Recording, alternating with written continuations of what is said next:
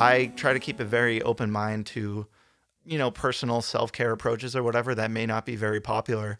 But if I try it and it's helping, then like that is enough evidence to me. And I guess at that point, I think it's one of those tricky things where it's like, well, now does that qualify you to teach it to other people?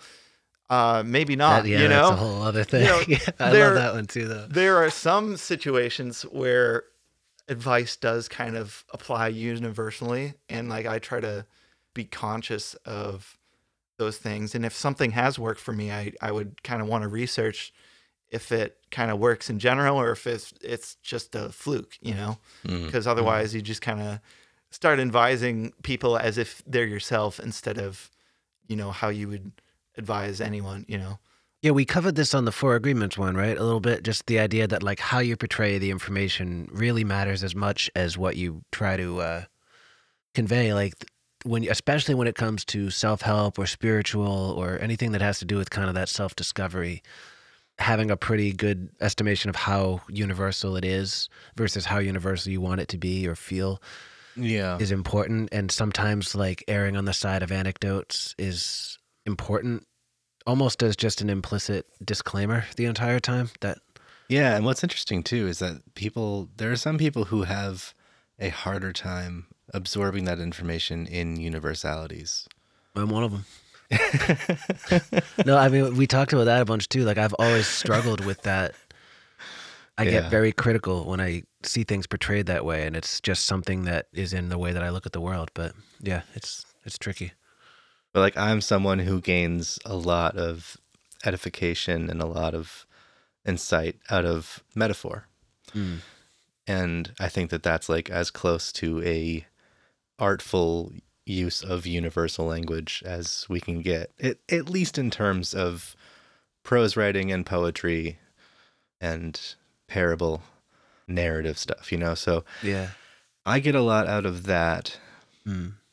And I guess I get less out of, like, as much as I give experiential testimonies that are like specific to my life and my feelings and my struggles and my accomplishments and whatever, I prefer metaphor. Yeah. There's fun freedom to But I that. don't tend to like speak in parable, I'm pretty bad at coming up with them. But there are people who don't really enjoy metaphor that much. There are people who really like, not necessarily scoff, but just like find too much of, I shouldn't say too much, but like value their own connection with their own experiences to the extent that hearing a different experience doesn't equate to what they're going through. And I think that's like, that can be a lack of imagination in some cases, where like that the purpose of parable, the purpose of metaphor, the purpose of myth is that we can tie a broader story back to the specifics of the human experience. Mm. Personally, I think that is the blessing of art. And the whole purpose of using metaphor in art is to make the consumers of art aware that they're not alone. Yeah.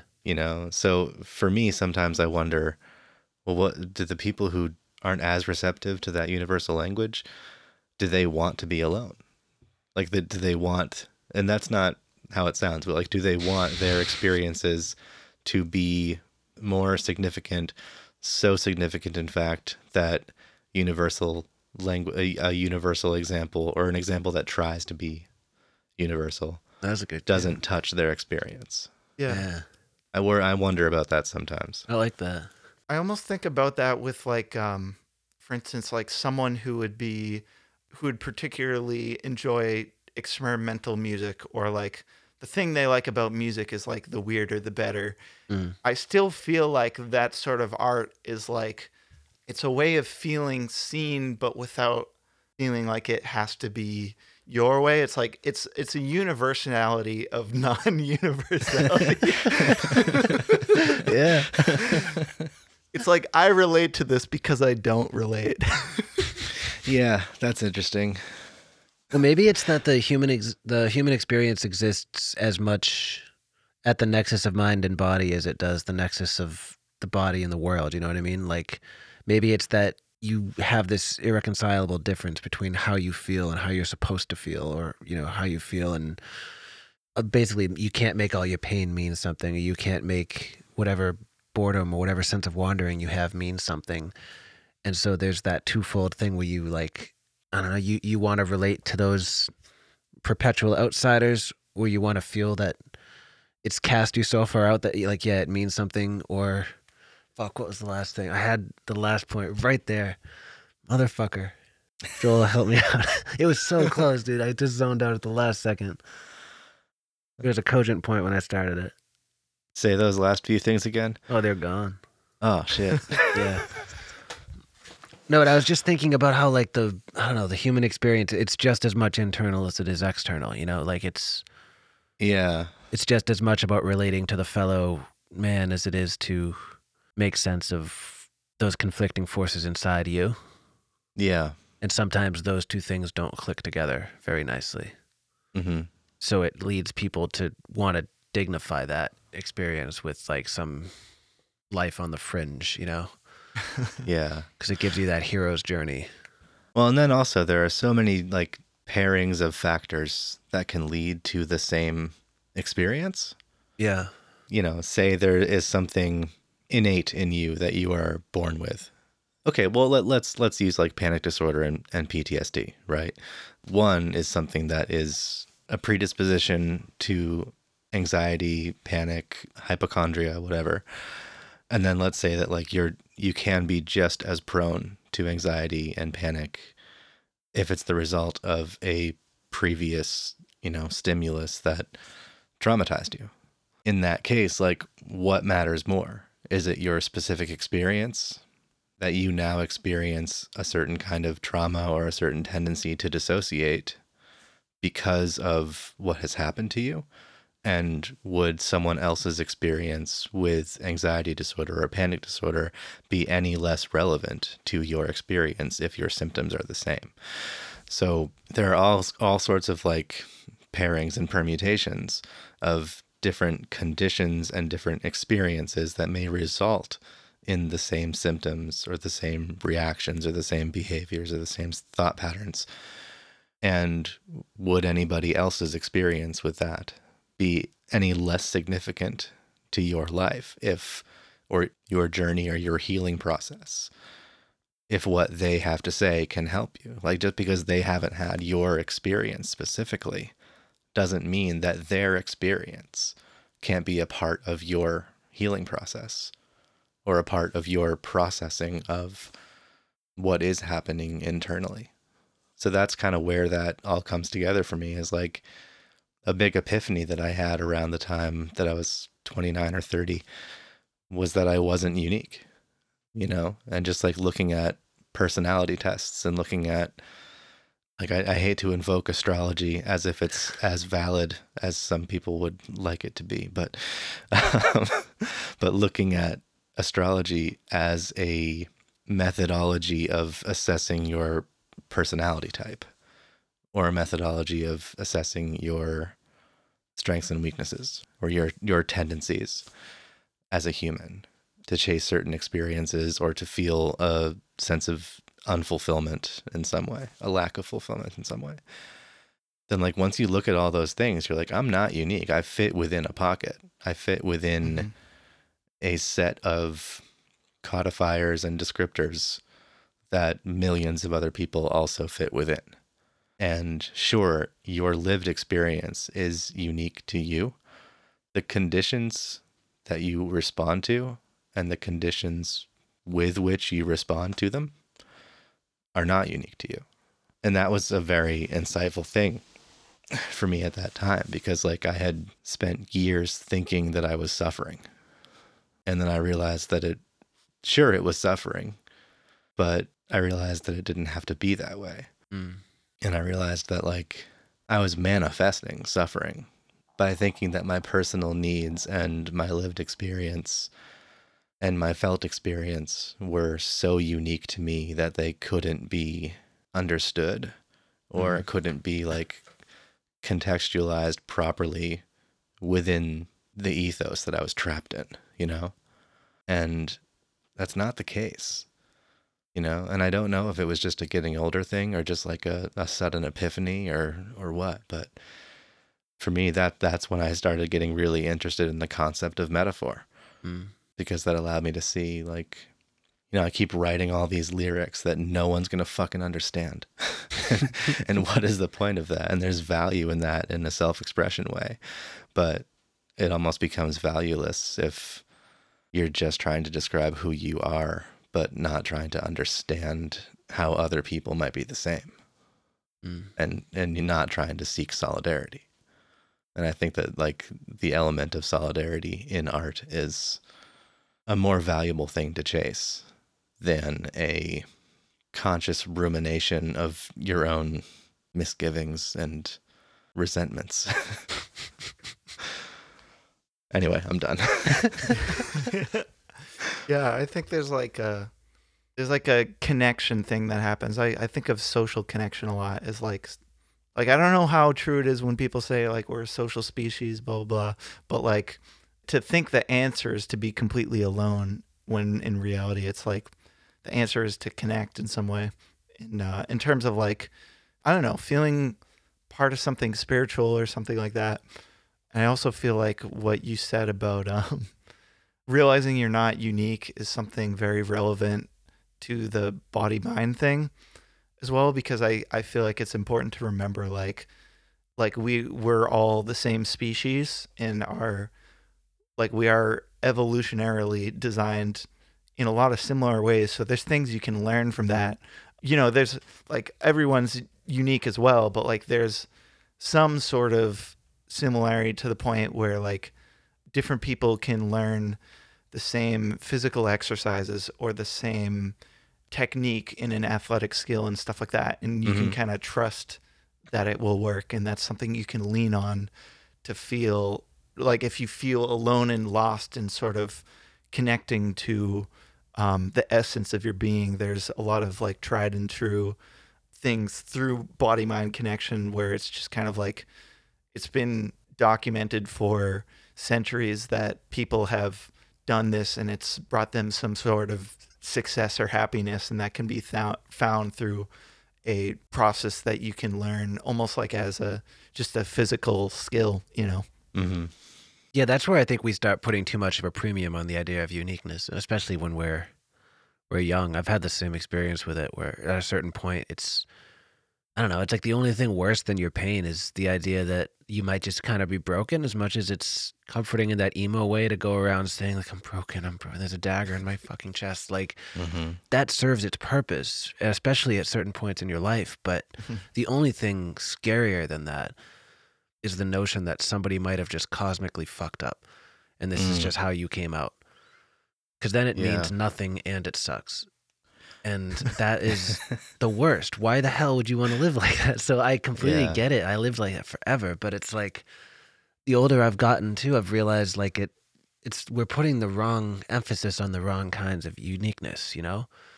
Like we're Yeah. walking into like a paint store and saying like, I don't see the same 7 colors or whatever, and forgetting that we just have to go home and kind of make a picture. We can buy the same fucking paint as everyone else. We're going to go home and do something entirely different with it. But we get so fixated on like those base ingredients being different or our base human Mm. experience being different that we alienate ourselves and isolate ourselves and stop learning, essentially. We get so freaked out every time there's a potential revelation because it might disprove our theory that we've been chosen, Yeah. that we never actually do anything of creative worth, or we die young enough to get away with it. And it's like, it's sad after a while, you know? It's like it hampers that curiosity and that excitement. And you can still be in pain. That was a big revelation for me, is like, you Yeah. can have that revelation and still have every moment of every day hurt like hell. Yeah. So free at last. Well, and I want to be clear when I say we're not unique, our lived experience is certainly unique to us. But Mm. I think the emotions manifested through that lived experience is what is not unique to us. Yeah. And we all sometimes what hurts the most is that we all have the responsibility to respond to our lived experience in a way that will kind of right the ship. And not everybody has an equal opportunity to respond to it in the healthiest of ways Mm. or in the most proactive or productive of ways. So it definitely becomes, there's a lot of inequity to that. But yeah, I mean, we all have that responsibility, I think. Like I was telling Matt a few months back that I think this coming Thanksgiving, I'm going to do absolutely nothing, because no matter what, I always get really bad anxiety on Thanksgiving, and I don't know where it comes from. So I'm not going to sit back in that situation, having felt that year after year, and say, whatever, I'm not unique. I'm just going to go through the motions like everybody else does. I have made a decision to respond to that emotion or that feeling and figure out why. So I'm kind of taking the initiative to respond to that feeling and challenge it.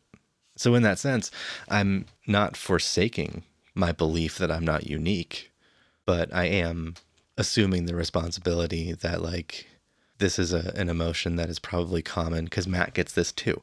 So Also, dude, I just realized in this moment that that is the most pure way to honor the spirit of the first Thanksgiving, if you think about it. to abandon everyone? Because you're sort of deciding you've had enough of this persecution that you've been putting up with for years, and you're going to form your own, going to your own place and forming your own tradition. I like So it. all the genocidal shit notwithstanding, that's actually the best way to honor that holiday. So, hell yeah. But yeah, it's also the recognition that, like, it might be unique to my lived experience, but it is not a unique manifestation of feeling and emotion. And being someone who believes that feeling an emotion, when felt that way with that type of frequency, should be confronted. That's how I'm going to confront it. At least start to confront it, and hopefully confront it successfully. I'm sorry, Owen, we've been talking for a while. Go on. Yeah, but I like, to me, that is a great example of, like, when something has not been working, or I shouldn't say not working, but maybe just not what you want to do for a long time, to feel that agency to change it and just see what happens.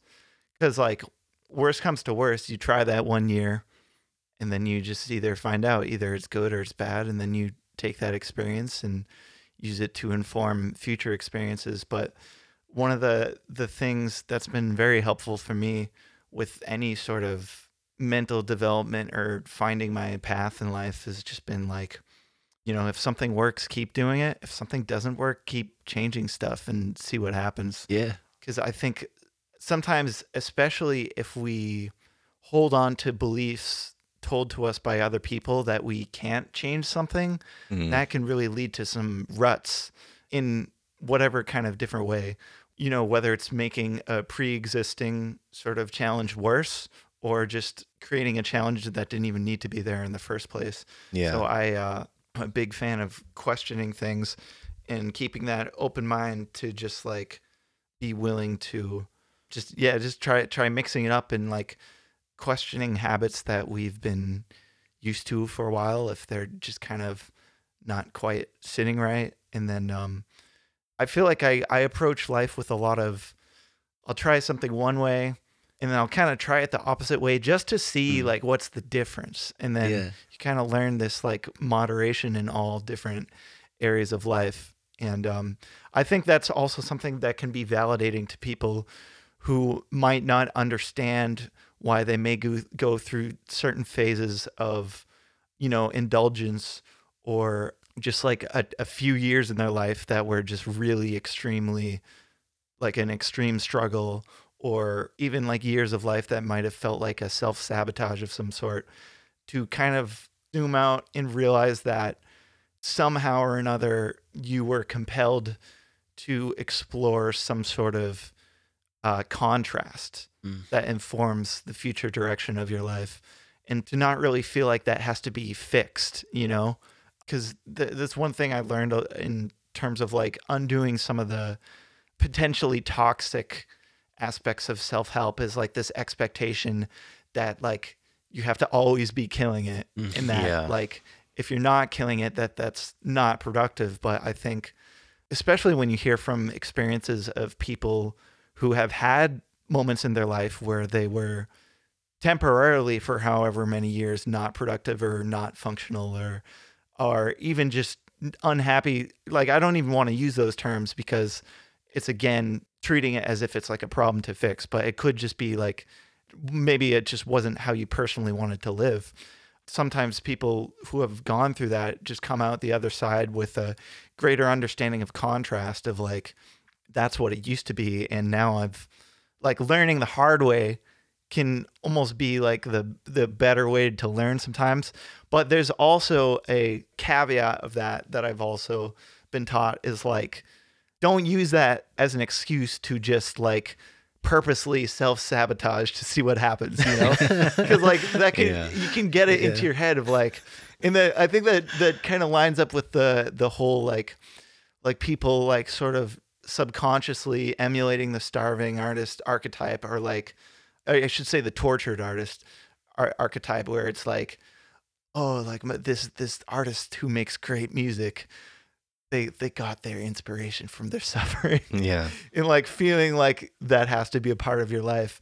But it's like one of those things, like life is just gonna do it to you, like whether like if it's meant to happen, it's gonna happen. But don't try to do it to like get the, you know, experience out of it. But like you'll just know whether you're meant to be in that phase or whether it's something that is worth kind of taking initiative and being a proactive and like searching for a better way. And there's also just timing. Like sometimes there's a change you want to make within yourself, but maybe it's just not the time yet. And I think that comes down to a lot of spiritual kind of trust of like just the timing of things is just kind of naturally going to work itself out in the long run, if you see it that way, I guess. Well, and going off the starving artist and tortured artist thing that you said, like, that's one of my favorite misnomers about stuff like this, because it sort of carries with it the implication that that artist is weak, you know, that like, that there's that sense that their art bypassed them and went from pain to world, and it just sort of existed. And I don't like that sometimes, because it's like, I think at the end of the day, especially if you're an artist, you work with what you've got. So if you were born into, for instance, my brother just played me a band by Bono's son, who by no means has suffered the same hardship as like Howlin' Wolf, but good fucking band. Like that dude's earning it. He's out there and he's doing it for real, and he's doing it his own way, and that's cool. And he is the son of Bono. And I think it would be criminal if he went out and decided he needed to sound exactly like Kurt Cobain in order to be a rock god. Or to live exactly like Kurt Cobain, rather, because that would be so wrong on so many levels. Because by that same token, it's like, I hate the notion that because a guy like Kurt Cobain wore his pain the way that he did, or same with a guy like Elliott Smith wore his pain like he did, there tends to be that sort of implication that they're weak, or that we got to see them as their pain was subsuming them. And it's like, these guys were strong as shit. Like anyone who's in that position and can get up and put out another record or fight as long as they possibly can, that is a strength, you know? Right. And those people are working with what they have just as much as any of us are obligated to work with what we have. I mean, naturally, we'll all go through phases or huge chunks of our lives where we'll sort of feel like we have to put on a mask, but that's kind of its own thing, you know? Like that's, you got to learn somehow. Like you've got to learn the ropes, and like part of learning the ropes is learning like these are the people who have done it, and you copy and mimic, and then eventually progress back to a place where you realize kind of what you're left with. Yeah. But I think that applies to so many things, and art is such a poignant way of getting to the real crux of it, because you get to see different sides of a human being, and you get to see somebody really putting themselves on the line more than maybe if they were like, you know, if Elliot was like managing a hedge fund or something, we might not have these insights. But it's true, I think, of any industry, of any person, of any form of expression or connection. You know, all we have is what we have. Yeah. Better or worse. And to go back to dissociation for a moment, I think that might be one of the best ways to avoid that habit, is to actually engage with the pain that way. And it's a little bit of a different process to engage with the body in a way that assures you that it's not falling apart. But if you're also, you know, actually that's an interesting thought, because to avoid hypochondria, It may just be a matter of getting more exercise. I don't know. Or, to avoid completely falling apart. And honestly, obviously, in the tortured artist analogy, this doesn't really work because a lot of them do completely fall apart. But to avoid completely letting your pain subsume you, do you engage with it and then manifest it as art? Yeah. When pain can manifest as beauty, when suffering can manifest as grace, as Ram Dass said, then does that allow you to cope with it better? Does that allow you to engage with it and to live that truth honestly? And to put that honesty into art, I think, is one of the best ways to cope with that pain. Oh, I want to But add real quick too. That Yeah. reminded me of just when the pain subsumes you. That is not weakness then either. Like that's not any less honest or any less vital or any less true, just because it finally took you down. That's all. I think that's the other half of that. That sort of when you try to posit that guys like that were strong, or that getting up and putting out art is a feat of strength. There could still come a day when it kicks your ass. There will come a lot of smaller days when it'll kick your ass, and that's totally fine. May I be so bold as to quote Goethe? You may. Human nature has its limits. It can endure a certain degree of joy, pain, and sorrow, but becomes annihilated once that limit is exceeded. It's going on my grave, dude. I like that. That's exactly what I was trying to say.